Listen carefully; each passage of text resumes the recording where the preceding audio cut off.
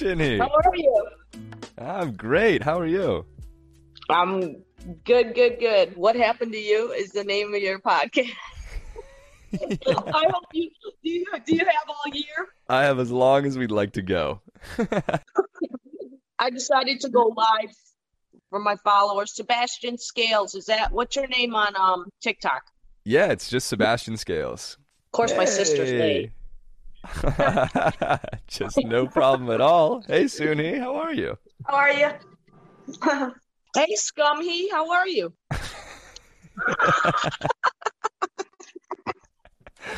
Where is this airing? Just all over the internet. Don't be calling me Scumhy then. God. Can I air my TikTok live? Of course. So Chinny said she's live as well. So we're gonna have this is pretty cool. We're gonna have multiple people live streaming the podcast on TikTok. I love it. I've only done a couple of 3-person podcasts, so this is pretty exciting. How did that go? Well, but I haven't done it with twins before, so I feel like you guys are going to be communicating in ways that I might not pick up on. So bear with me if it takes a little while. But yeah, we have our own little language. For sure. This is basically a totally open podcast. I'm pretty familiar with your guys' stories from watching your TikToks and things like that. I was also molested, experienced some child abuse, so I'll be chiming in with some questions related. And other than that, it's like pretty much completely open. So however you'd like to tell your story is great. You guys have any questions before we get started? We should have like a molesting club. Yeah, I mean, there's just such a market for it. It seems like everybody's been molested. Like, it's just like crazy. Yeah, but what's amazing about you, Sebastian, is that you're a guy who's been molested and who's so open and expressing it. It's like you are like a major inspiration because more guys need to be like you. Thank you, Chinny. I appreciate that. It's one of those things where it's like it feels like nobody really knows the extent that this happens to men or women. It's just like this thing that's been forever brushed under the rug, and so many people are uncomfortable talking about it. And yeah, I agree. Something about this, the masculinity aspect, I think sort of adds to it. But I feel like regardless of gender, it's just so hard to talk about in the way that we normally approach these topics. So that's why with stand-up and things like that, I'm trying to find ways that make it easier for people to talk about it. And humor is certainly one of those ways. I haven't yet been able to find humor in it. But how would you approach it in that way? I mean, I admire you for doing that. I would love to be laughing about my shit. You know what I mean? Well, we'll see what happens on the podcast today. Maybe by the end of it, we'll be having some jokes. Who knows? I think part of it was that I always felt like, so I went to trial when I was 11. I told my parents when I was 10. Oh my God, trial? Wow. Yeah. Oh yeah. It was. Wow. What's that? You got justice? No. Are you serious? Yeah, it was a hung jury. So 6 people said that he did it and 6 people said that he did not. Stop. So, yeah, and like in our judicial system, you have to have 12 people. And like it's impossible to get 12 Americans to agree on anything, let alone like child molestation. So, no, he did not get convicted. All we got was a restraining order, which is pretty standard for molestation cases just because there's like rarely any evidence. It's just like, yeah, this kid, obviously kids, why would you lie about this? But for our judicial system, it's not enough generally. So yeah, I feel like when I was talking about it as a kid, whenever I would bring it up, you see people's reactions to it. And oftentimes like you feel bad about making people feel bad. And I would feel like guilty for even bringing it up because I don't want to make you feel bad for me or just bad in general. So I found that with stand-up, like it's a lot easier to talk about this when the people that you're talking to are laughing. And like it's not that they're laughing at you, they're laughing with you at the absurdity of it and like the thought process and what was going on in our heads and things like that. And these conversations on this podcast, it's not like the whole time we're laughing, but I find laughter to be a good introduction and a way to sort of like alleviate the intensity of the conversation without like diminishing the significance of it. Everyone processes it differently though, it's like there's certainly no right way to do it. If we don't laugh the whole time, that's completely fine too, just like literally no pressure. We'll be laughing. I'm sorry that you didn't get the justice that you deserved, but at least you're like, I just feel like you're so much, you're very inspiring to all of us because of how you're dealing with it. So, Yeah.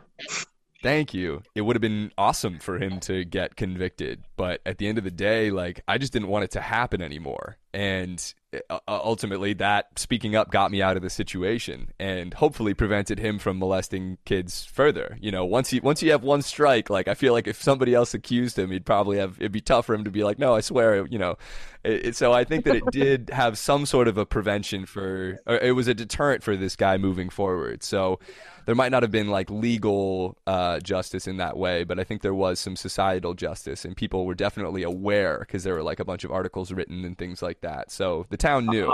Good. Really, the best thing we can do, as you guys know, is just talk about it. So that's why I'm so grateful to have you both here today. And without further ado, what happened to you two? Thanks for having us. Thank you for being here. Well, it all started at 2 when we stepped foot onto American soil. I don't know if we would have been better off in Korea or here. No, I'm just kidding.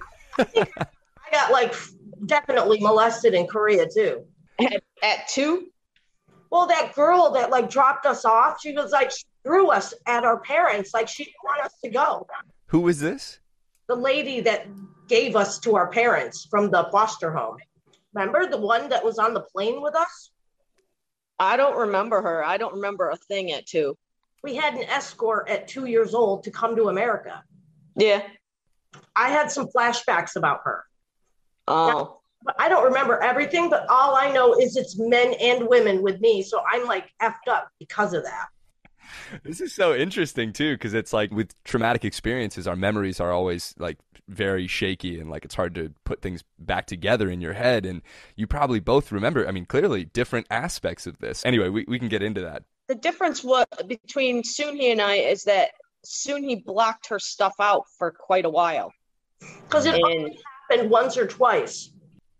And when you say it, what do you mean? So just starting from the beginning here. So you guys were in foster care, or what happened like right before that?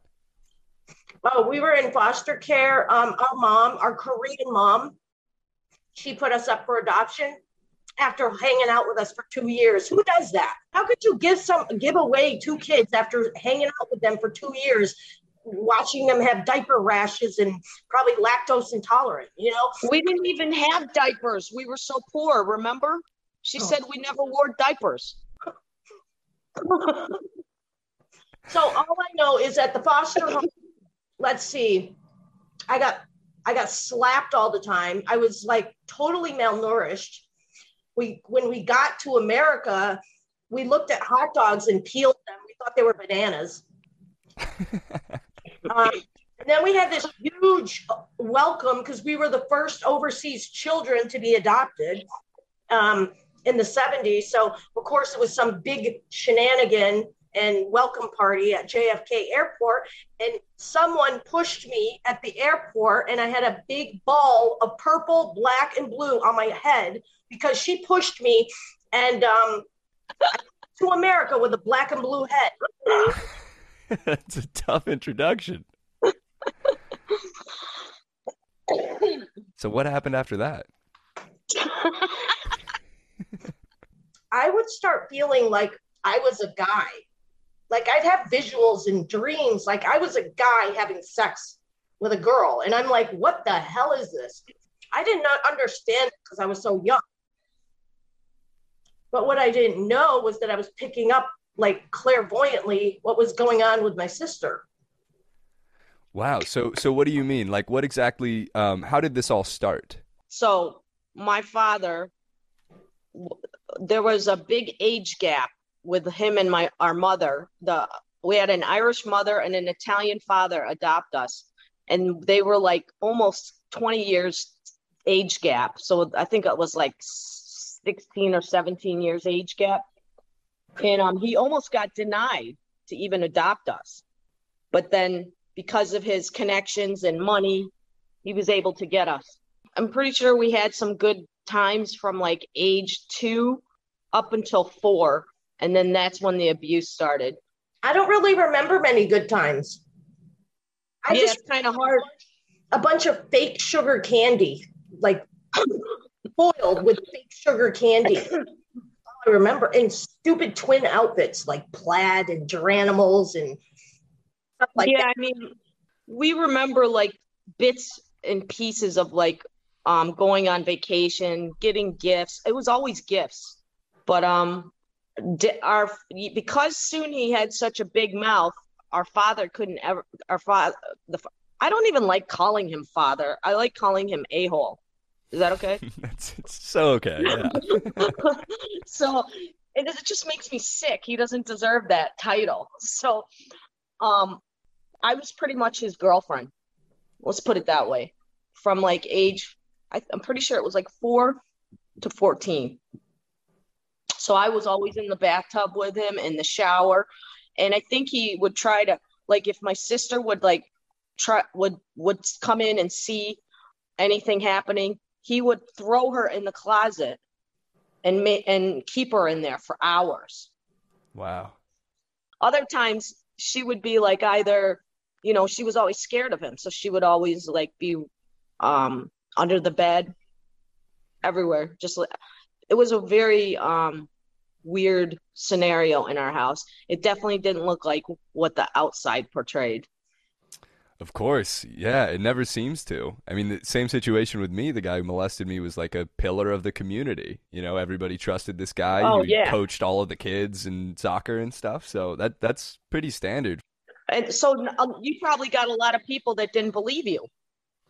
Well, at least there were at least 6 jurors who didn't believe me. That's for sure. Yeah, I think most of the town did. I think for most people, it's easy to look at a scenario like that and be like, kids have no reason to say that this happened. Like, it was my best friend's dad who molested me, and like, I have no reason to say that he touched my dick other than touching my dick. Like, there's no motivation for it.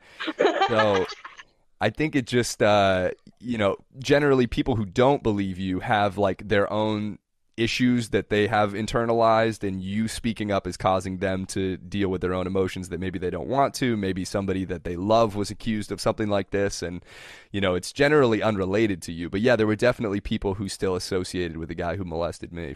Wow. It's we didn't tell people until later, and I didn't fucking know. My sister was so like, because my dad used to also drug my sister when she was like around 4 or 5, like from 4 on. He would drug her with Benadryl. That's why I couldn't remember it for so long. But like, we're sitting in Manhattan, and you're telling me at the age of 27 that that dad is a pester molester, and I was like, what? Like, it was 21. You really don't remember stuff. Let me tell the story, okay? Oh, when you told me and it really sank in, I went home, threw a phone at him. I dragged him out of his bed. He was shaking. And like, I grabbed my bag and I slammed it on his head. I was like, and you're lucky you're not dead right now. Like, I was so mad. Like, I literally could have killed him then. So I did get a little bit of like anger out on him, but yeah, it sounds like it. Yeah, like, it still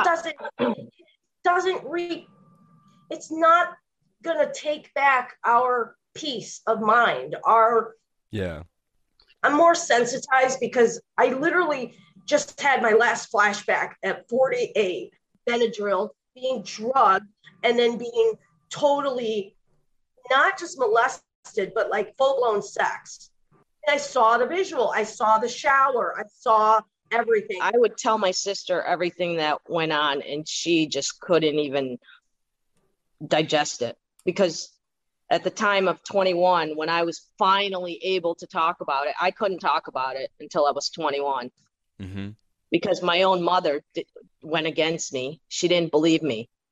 I actually wrote up a piece on I can't remember what the heck's the name of it. It's a survivor type of organization. Mm-hmm.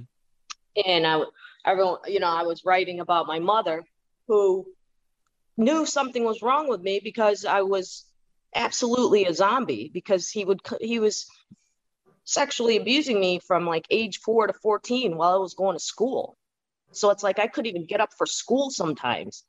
So my mom knew something was wrong with me. She kept ignoring it. And then finally one day, like when I was around 11, or 12, she comes into the bathroom while I'm sitting in the bathroom like a zombie, jams her finger up me and says, "You fucking whore." Whoa. Yeah. This is what a narcissist mother we had. She totally went against us. Did she do that because she had found out about what was happening? She had suspected something was going on. Mm-hmm. So her way of finding out wasn't simply talking to me. Like, that's why I couldn't talk about it to anyone. My own mother didn't even believe me. So it's like I was holding that shit in all the way up till 21. Finally got to my sister and I just like regurgitated everything. I couldn't even hold it in anymore. And she couldn't digest it because she had blocked everything out. But I literally told her everything that happened to her and to me. And it was just crazy, the whole process, because that's why I'm like so in awe how you dealt with it, because you were able to express it and get it out. I totally held everything in. My sister blocked shit out. And it's just amazing how all of us victims handled it. It's so tough too when you do try to speak up, or like your your adoptive mother found out, and it's like, okay, this is what happens when people know, so I definitely don't want anyone else to know about this. Yeah, exactly. Could not tell anyone, even my girlfriends, my relationships. Of course, I could never even have a relationship due to my issues. As soon as the relationship would get intimate, I was effed up, literally. Right. I don't know how the world works or the spirit guides work. Before my sister even told me she got molested, I'm in Manhattan and I'm running around and I meet all these girls and I'm like, and they're like drawn to me for some reason. They like come over and just start chatting with me and I'm like chit-chatting.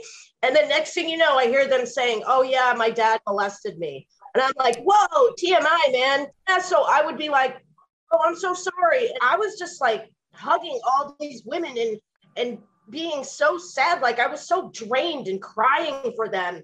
What am I, a sexual abuse survivor magnet? Like I didn't understand. And then like shortly after, my sister's sitting there telling me, "Yeah, dad molested." I was like, "What?" I could not believe it. I'm like, so that happened actually before you spoke up, Ginny. So there's something going on energetically there then, where it's like you're both getting to this point together where you're like, hey, I'm ready to hear this information. Hey, I'm ready to say the information. And people around you just start gravitating towards that.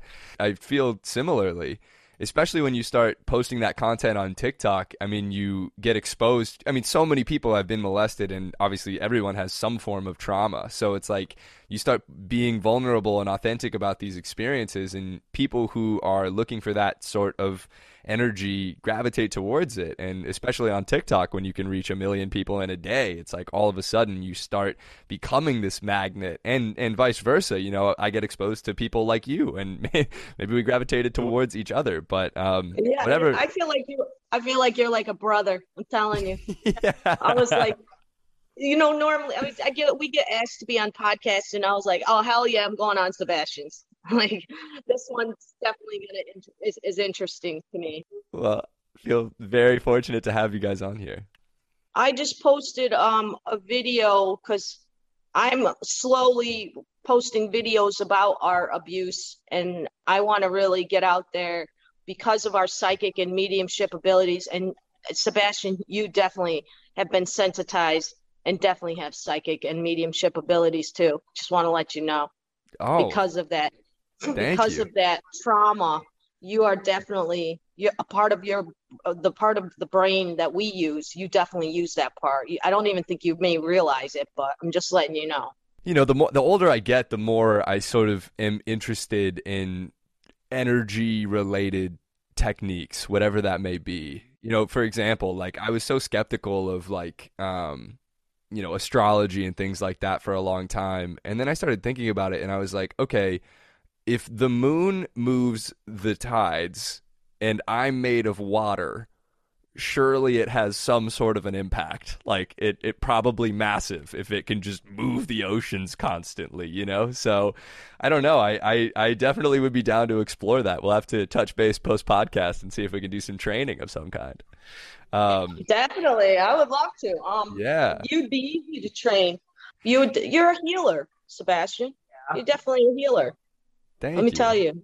You're gonna I'm sure you've noticed that you attract women who need to feel safe.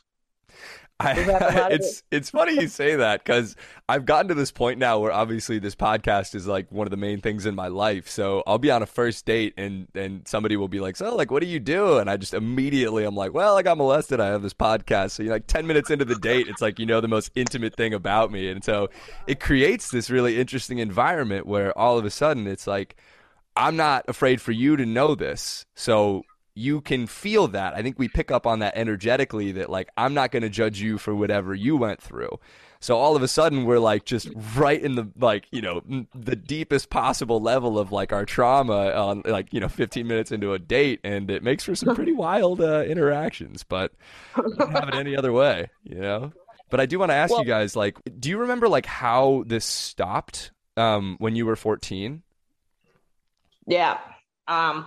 So I was like getting physically affected by it.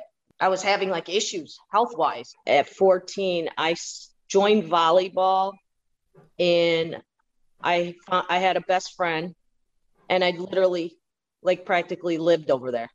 When my mom found out, she went against me. She pretty much, him and her started fighting all the time. And she actually got sick with cancer. So at 14, that's when it stopped, because she got sick. I was out all the time.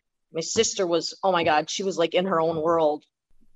When my mom was sick she got diagnosed with a rare form of skin cancer. We had to go to New York City. A year later, she just got worse within a year, and then ended up dying while I was out of the house. Yeah, I couldn't be around her. But like, I didn't know that then. You know what I mean? I'm like, are you coming? Hey, hello? Smoke some more. Get over here, Miss Pothead. I was like, hurry up. Like, do something. Pot saved my life. Did it really? I mean, I certainly have an affinity for it. How did that impact you? Oh my God, pot, like me, I was smoking like morning, noon, and night because I just couldn't deal. I didn't want to even be conscious. Yeah. So I was literally, pot was making me calm, and because I had the worst anxiety. So pot was pretty much my savior, because I would just get so stoned that I would be like in another dimension. And that's where I wanted to be. You know what I mean? As soon as I started coming back into this dimension, I was like, no, I can only take this dimension for like small doses, like, molesters. What's that? We forgot to include the other molesters. Oh yeah, fill me in. Well, we didn't get to that part yet. We had a summer nanny. Wait, Sebastian, did you notice that when you were molested, that you attracted other predators? Mm-hmm. Oh my God! I was thinking about this the other day. I was talking to my friend who was. It's so interesting because my friend, he was molested by a priest. He thinks that's what he remembers is like bits and pieces of molestation from a priest. And he was talking about how like he'll go out to bars and he'll attract people that are very physically aggressive with him. And, people who don't know him at all. And he's like, I feel like I'm giving off some sort of an energy that is like... We do. Like a victim energy or something. And I didn't have any experiences other than the molestation sexually that were like unwanted or anything. But I feel like I'm very aware of what people want from me quickly. Like even if somebody isn't necessarily like touching me, I feel like with eye contact, and maybe this is everyone, but I do feel a particularly heightened awareness about like, oh, this, I don't know if you're trying to molest me right now, but like, I don't think I want to be around you, you know? It's true. It's true. We have that. It's not a victim energy. It's a sexual victim energy, and we attract aggressive and predatorial people. A lot of the people that were attracted to us were either sex addicts, just wanted sex. Interesting. You know? Yeah. You didn't notice that? You could look like shit and still get hit on. People have told me that it's like they feel instantly, I'm either like a nympho or I'm so sexual. And I'm like, no, they assume it because they're feeling a vibe. When you're exposed to these things sexually, like obviously way earlier than you should be, oftentimes we develop like hypersexuality or different tendencies, coping mechanisms, maybe trying to like feel a sexual experience that isn't the thing that we had experienced for so long when we were kids.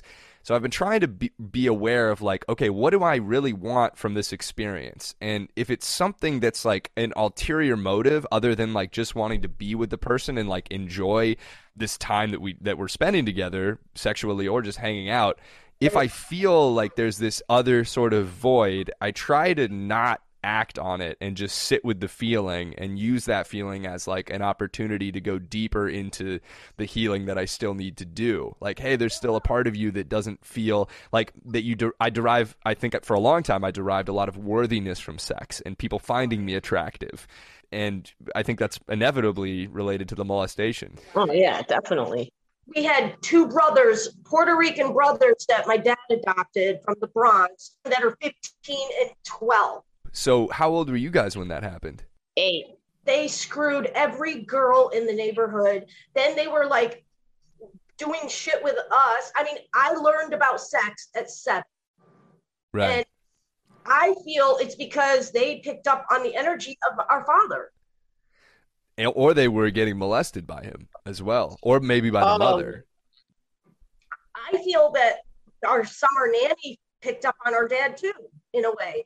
Like, it's almost like people reenact certain things. Like, okay, maybe the predator was inside of them, but it's like if you're in an abusive household and you see someone hitting a dog, then you have to go and babysit that dog, and then you're like, oh, let me just smack it. It doesn't matter because that person smacks it too.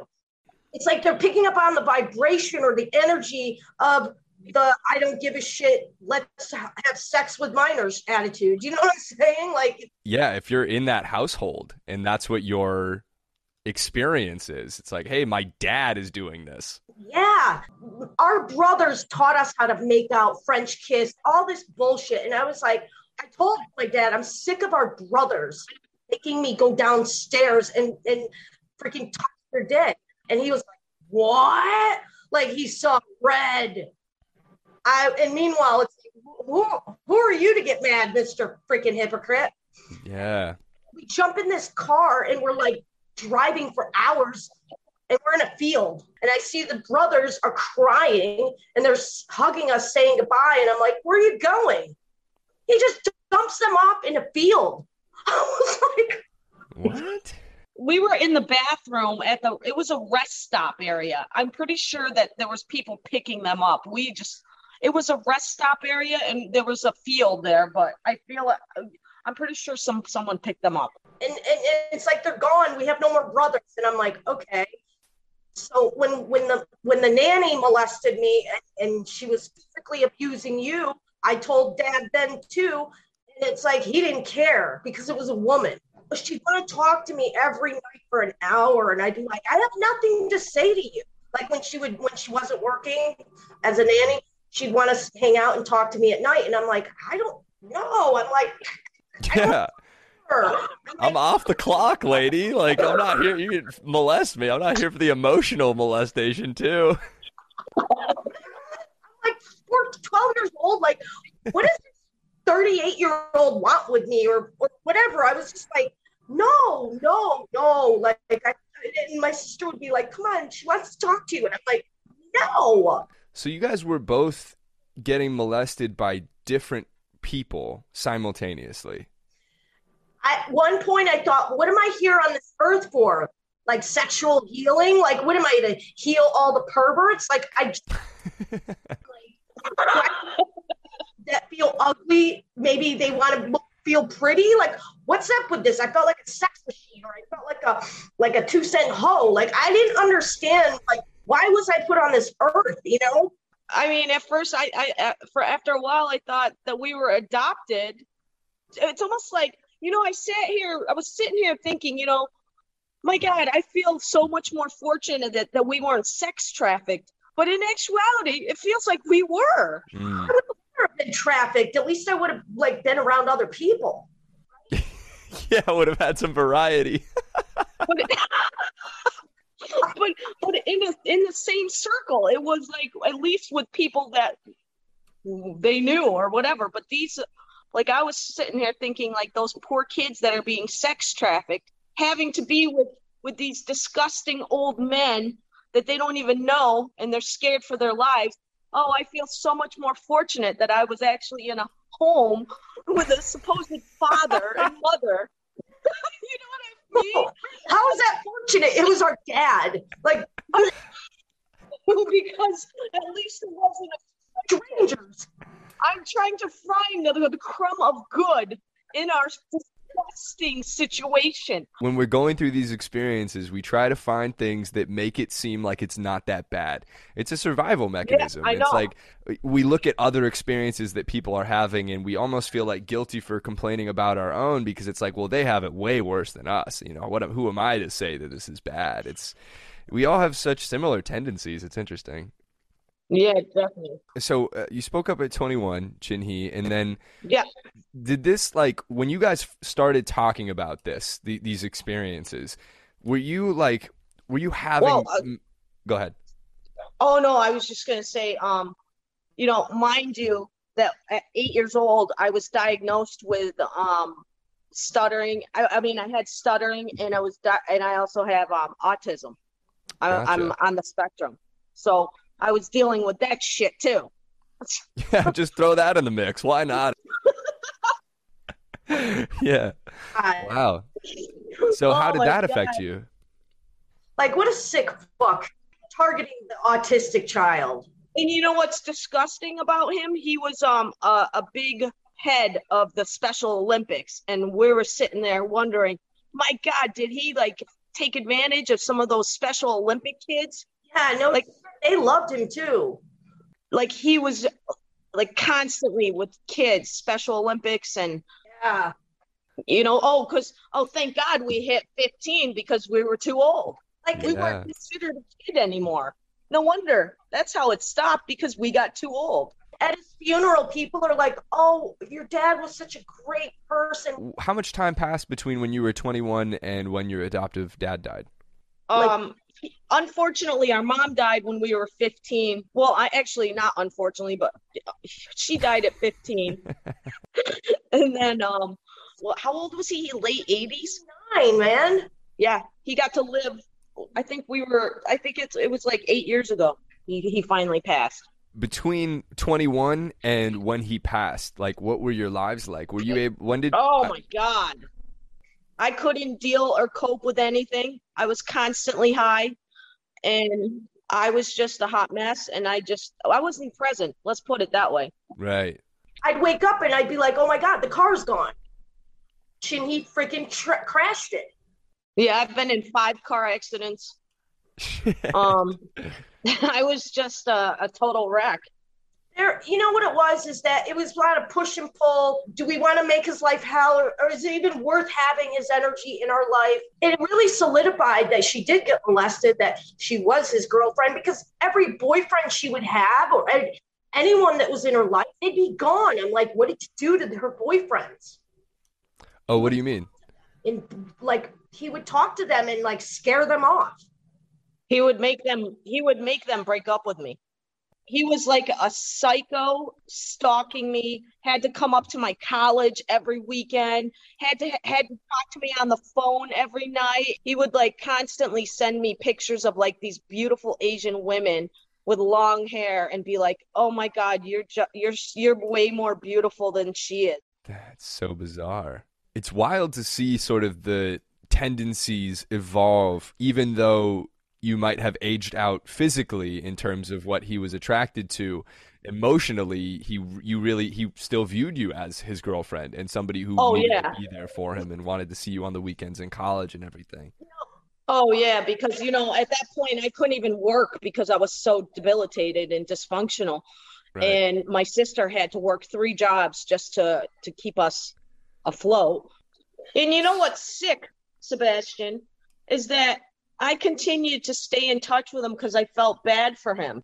And it's like Yeah. I would continue to be the daughter because I felt bad for him. Yeah, It's it was so disgusting. wild. In addition to the guilt that we feel we're putting on other people by talking about this and ourselves, the guilt we put on ourselves, we even feel guilty for the people that are abusing us. I remember not wanting the guy who molested me to be mad at me. I knew that he would be mad at me if I spoke up. We are exposed to these things that warp our thinking in ways that take a long time to rewire and to heal from. Yeah. And it's like these I feel like especially when we get older and we're like, well, I was a kid, so like I guess I was acting crazy. But when we get into this old, like when we get older, we I feel like we blame ourselves even more for not acting differently.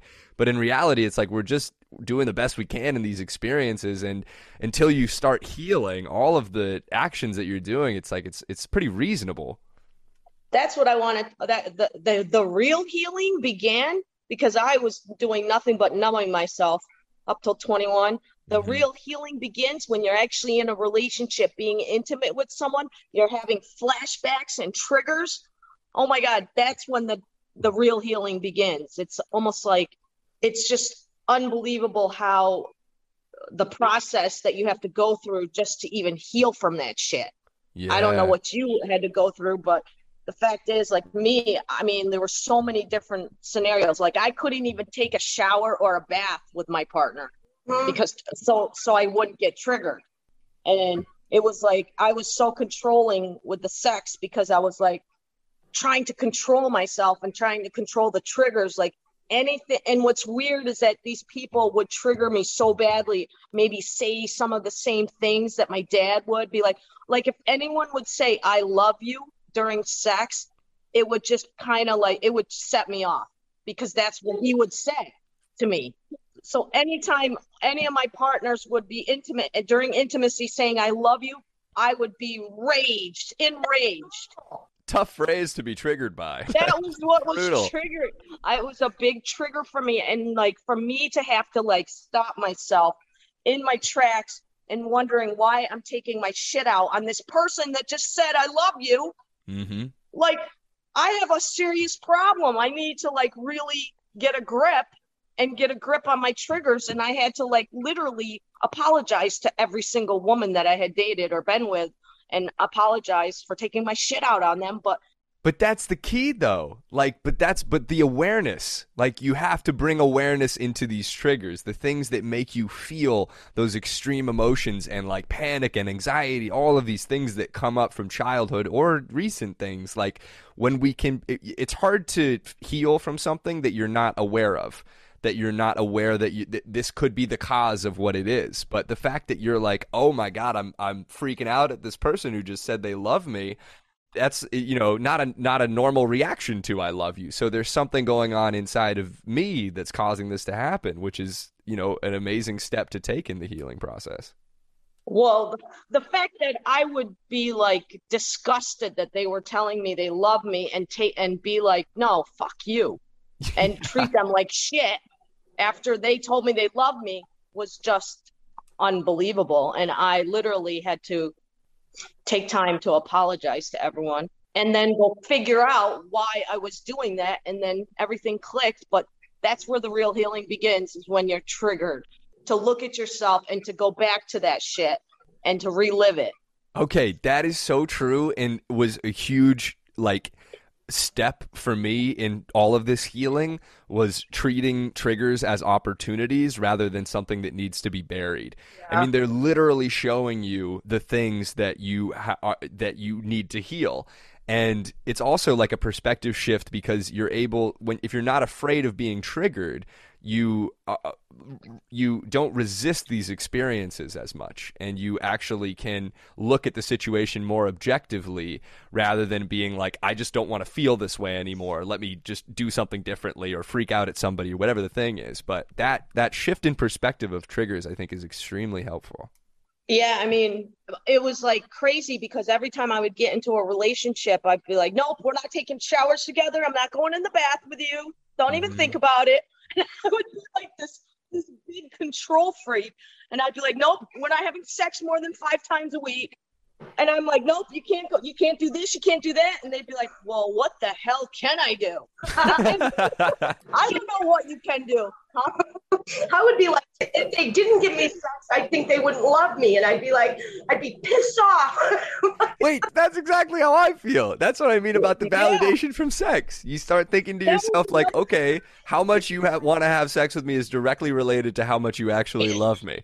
So it's like when we don't even give them the opportunity to just like be wanting to do something else, or just they have their own experiences that perhaps in this particular moment they might not want to have sex, but we internalize it and say, this is because you hate me now. How do I fix this situation? Or they're tired. Like, hello, people are tired. Like, that is a legit reason. But like, I would be like, I don't care. I want sex. Like, I want it now. Well, what's crazy is that the opposites attract. Like, I was like, I don't give a shit about sex. I could be in bed with like 5 hot supermodels and I wouldn't even touch them. I was a whore. Yeah, you were like promiscuous. You turned out promiscuous, and I turned out like Virgin Mary. Interesting. I went like, there was one point I went 3 years without sex, and when I finally did have sex again, it's like I was never very sexual, honestly. It's like I would have rather read a book or play a video game because I was just so turned off by it. I wonder how the differences in your guys' molestation experiences dictated your like trajectories of sexual interests. You know, you seem to have this like extreme deterrent from sex, Chinhee, and Soonhee, yours seems to be more focused on having it for validation or whatever the reason is. And I'm curious, what were your molestation experiences like with that babysitter? Oh my God. I was emotionally attached to her because the bitch wanted to talk to me every night and chat and cuddle. You know what I mean? Right. So like I would be emotional with women and I could never hurt them. But when it came to guys, I didn't want to cuddle with them. And I would be like, once the deed was done, I'd get up and go take a shower and I'd be like, oh, please don't, this is not personal. I'm just really clean. Meanwhile, scrubbing off their energy off of me. This is not personal. It's such a classic like Survivor statement. We need that for like all of our situations. It's not that I don't want you to love me. It's not personal, I swear. Yeah. That's what my dad did to me. It was like wham bam goodbye. So I was reenacting it with my relationships. I had no respect for guys in a way. I just used them. Honestly. Mm-hmm. Oh, I'm sure they didn't have any problem with you using them. If I'd have cuddled with them, that's an extension of a connection, right? Totally. Sex is connecting. Talking on the phone is connecting. I could do those two things, but when it came to cuddling, I couldn't sit still. I had to get the F out of there. Yo, we're very similar in that way, because I actually find sleeping together literally to be sometimes more intimate than sleeping together figuratively, like having sex. Like if I have sex with somebody, it's almost like, whoa, like, you know, I don't know if I want to sleep over with you before we've had sex. It's like I don't know. It's interesting how we've developed like that. Exactly. It's really intimate. We're all just trying to make sense of what happened to us, you know, and like here we are. That's what you get when you get drugged with Benadryl and you don't remember or don't even know what the hell happened to you, but you see your pajama bottoms off every day. It's like, right. What the hell?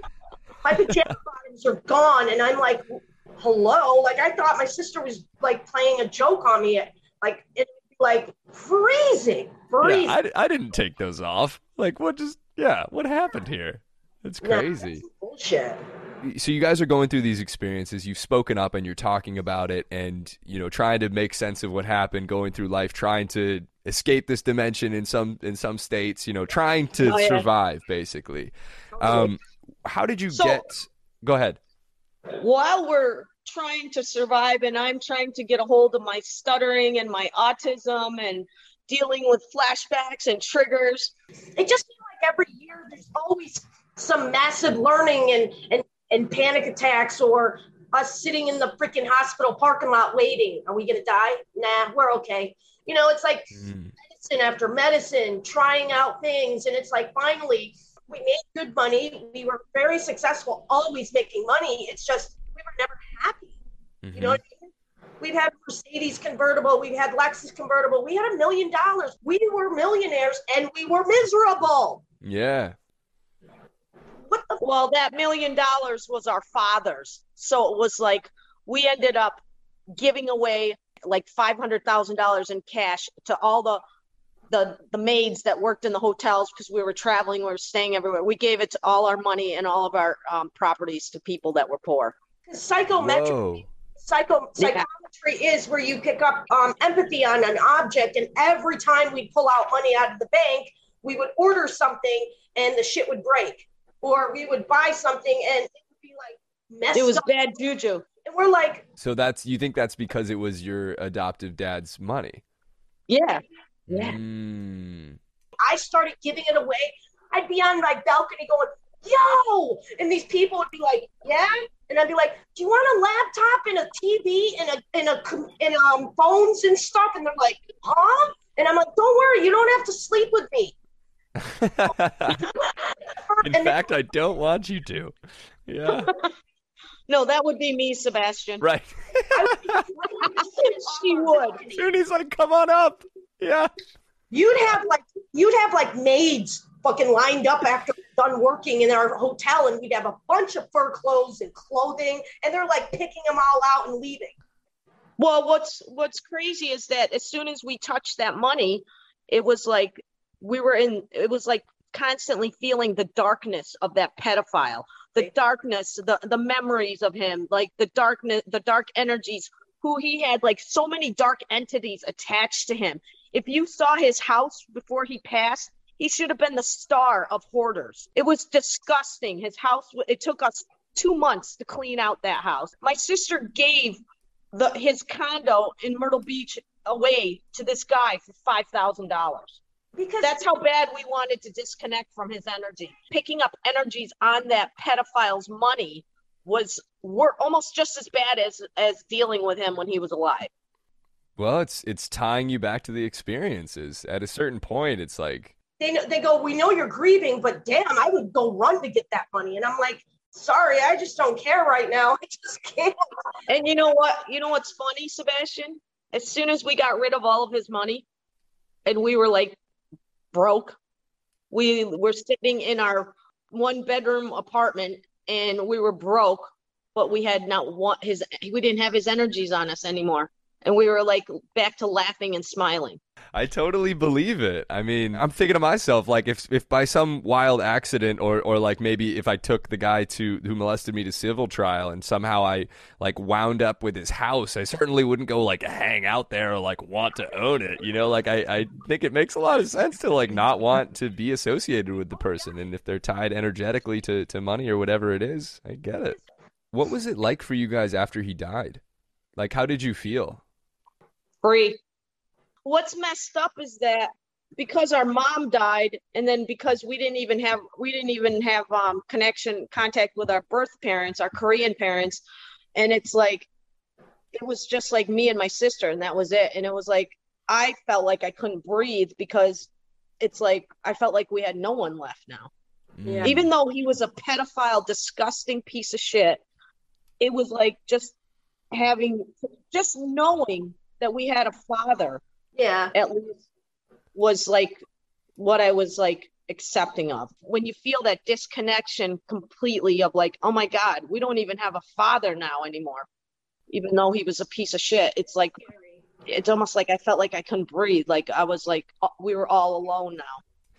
No matter how shitty a person was to you, it's like death has a new perspective on that person. And especially when it's like, okay, yeah, it's like it's your adoptive dad. I can understand why it would be a weird feeling, accompanied by feelings of relief and like, hey, I'm safe. He can't hurt me anymore. At the same time, Yeah. like, whoa, that person was in my life a lot, and they won't be ever again. If the guy who molested me ever dies, I'll have to give you guys a call. No. Did you guys ever go ahead? What? So feel free. I honestly feel like I do already. I mean, who knows, right? Like, he's alive, so I imagine I'll definitely feel something when he dies. But I do feel like it's different because he wasn't in my life after high school, basically. But yeah, I wonder if I will feel differently. Did you ever connect with your biological parents? We did. That was a shit show. Really? She was lying. So we had this Korean woman Dude, in this New York is City. a podcast. Huh? Whole nother podcast that you can't Yeah, even say it really. in 2 sentences. We went to go. We found out we had an aunt in Philadelphia, so we went. A Korean woman found her for us, and so we went to go see her, and ended up being our mother. Whoa. Yeah. How did that feel? Oh, I mean, we're like lie detectors. She was lying the whole time. She even lied about speaking good English. She spoke perfect English, and she had like this Asian accent. I was like, this bitch is an actress. You know what I mean? It's like, Was she like going after the money that you guys had inherited or something? no, not No. it. She thought we were coming for money, and we're like, no, we want to see someone that looks like us. Christ. Oh. As soon as you went and walked away to go have a cigarette with her, they walked exactly the same way. They both sat down exactly the same way, and they both smoked their cigarette just like each other. And I just went, what the hell? That was the moment that I knew this is not my aunt. This is our mother. You're going to trip out when we tell you who she is. Who is she? An actress, celebrity. Oh, okay. We can keep it off the for sure. No worries. Well, I also wanted to ask you guys, part of the reason I was so drawn to your content was because you both talk a lot about forgiveness, and you talk about forgiving, lots of people in your life, people who have wronged you. What has that process of forgiveness been like for the two of you? Oh, well, if I didn't the anger and the pain that you carry It just makes you for sick. so many years literally makes you sick. I mean, it literally affected my nervous system to the point where I was having seizures. I was having, it just really took a toll on my nervous system. Mm-hmm. And harboring anger and pain is like a disease. It like literally kills you mentally, emotionally, physically.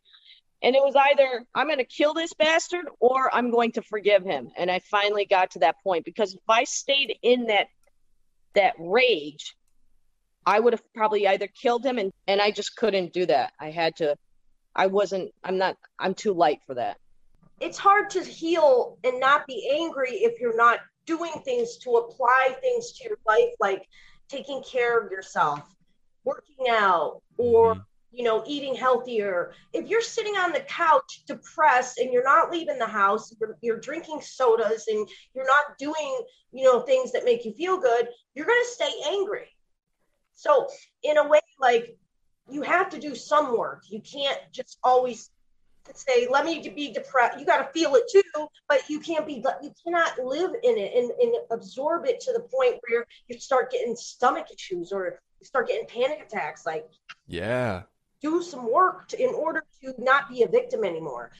I wonder why some people have so many hardships, but yet they act normal and they come out of it really well. It has to have something to do with some past life shit. Like, Yeah. I'm not sure, but I've been feeling like, with regards to past lives and things, I guess for me, it just seems way crazier that we exist at all than like the fact that we could have existed before. Like, this iteration seems like way more wild than like more iterations. So I think all of that stuff is honestly possible. We already like don't know how we got here. So like surely we could not know how we got here again, like more. You know? You might have been a dog. I might have been a cat. Yeah. Maybe that's why we feel familiar. Maybe we were each other's pets or something. I don't know. Who knows? You know, but happy to be here with you guys now. But you know what? I think also, Sebastian, is that us light people, that the forgiveness is like very easy for us because we're so loving. We're so unconditionally loving. You know what I mean? Like, yeah, you abused the shit out of me, ruined my life, but yeah, I can still love you. Like, that's insane. Yeah. Isn't it? If you think about it, it's insane. Forgiveness is really for us. It's for the person that is doing the forgiving. Because if you don't do that, then generally you'll carry around the negative emotions that you guys are talking about. And, you know, if you feel like you want to murder somebody, that doesn't feel good inside. No. And even when you go to do it, if you were to do it and be successful, it's like you're not going to now be filled with love. Like it's something that you provide for yourself and you cultivate within yourself. And one of the best ways to do that is by forgiving the people that have wronged you and like literally become lighter by letting go of these things that you've been carrying. So I think that's awesome. And I think it's also from a spiritual perspective is taking the empathy off all the dark energies that we've been subjected to and transmuting absorbing. it. Yeah, it's like we have to get it off of us to get back to ourselves. Yeah. Well, that sort of leads into my last question here that I have for you two. And, you know, you both have done clearly an immense amount of healing. And I just want to know, what advice would you guys give to somebody who has been through something similar and is hoping to get to the point where you're at now? My goal is, by posting and sharing my story, is to show people. And I'm also like intertwining the spiritual gifts, because you can heal yourself just by being aware of the fact that you're so empathic. And like I said, all those negative emotions and feelings that us victims and survivors have about ourselves is not even ours. It's our empathy picking up on our abusers and absorbing them. And I wish that I had someone tell me that, because it would have certainly helped me immensely. But I want to teach the victims out there to not destroy themselves and to not be so hard on themselves, so they can accelerate their healing process. I think the bottom line is that if you're going through like flashbacks, or you block something out, or, you know, you have to, and if you keep running yourself ragged and something like makes you stop and get sick, then you got to realize you haven't healed from something. If you're trying to avoid, you know, enjoying life, that means something has to come out of you, right? So, or if you're not and you're messed up and depressed and having anxiety all the time, you have to be around positive people and you have to talk about it. If you don't talk about it, it's like toxins, like they're sitting in your spirit. You're just kind of polluting your spirit. And so you're attracting other polluted spirits. You know what I'm saying? Mm-hmm. You want to be around people who genuinely care and love you, or go to therapy, or try to use all the tools possible. And if you don't have money, try to do whatever free stuff is out there. But the bottom line is, I think for sensitive people, we have to be around genuine people that have no motive. They're not using and abusing us. You have to be given love, and love is what heals people, bottom line. And if you're not surrounded by that, it's harder to deal with it. And then, you know, it's just harder. Totally. One of the messages that you both gave was just to talk about it, to find a way to express what and process what has happened to you, whether that's sharing on social media or sharing with a therapist or sharing with friends or talking to yourself about it, like looking at these experiences, writing it down, exactly, facing the truth of what happened to you, knowing that you can heal from whatever it is that you went through, and knowing that burying it is just making things worse for you and literally causing you to be physically sick oftentimes. So yeah, talking about it is one of the best best things that we can do. And I'm just so grateful to have been able to talk with both of you about this today. And I really appreciate your time. And where can people find you guys on social media? So I'm at Chinhee Park on TikTok and Instagram. That's ChinheePark. Mine is Soonhee Park 1111 on TikTok. And then what's my Instagram? Soonhee Park 49. Yeah. Perfect. Sebastian, my followers are asking me how to find you. Sebastian Scales, right? Yep, Sebastian Scales on every platform. Sebastin, Scales like a fish, and I will pop up. Guys, it was such a pleasure chatting with both of you, and I know this has been a long time in the works, so I really am grateful that we finally got to do it. And thank you so much, sweetie. It was a total pleasure hanging with you. We're so glad you healed too. Hey, it's still in the process, but certainly working on it. It's an ongoing thing, and it makes it easier to be able to talk with people that like know what you mean and know how you feel. It's like anytime you can do that, you just feel less alone. Anytime you need to talk, we're here for you, okay? Hey, right back at you. Thank you. All right, sweetie. Wait, I'm sorry, what was that, Soonhee? Totally emanate love and good energy. So as you heal and do your podcast, it will heal you. For sure. I feel it right now. You can feel it just like in every conversation. It's an immediate thing, So thank you guys for, we're all just out here healing together. Awesome. Thank you so much. Thank you so much. Take care. Thank you. Bye. Bye.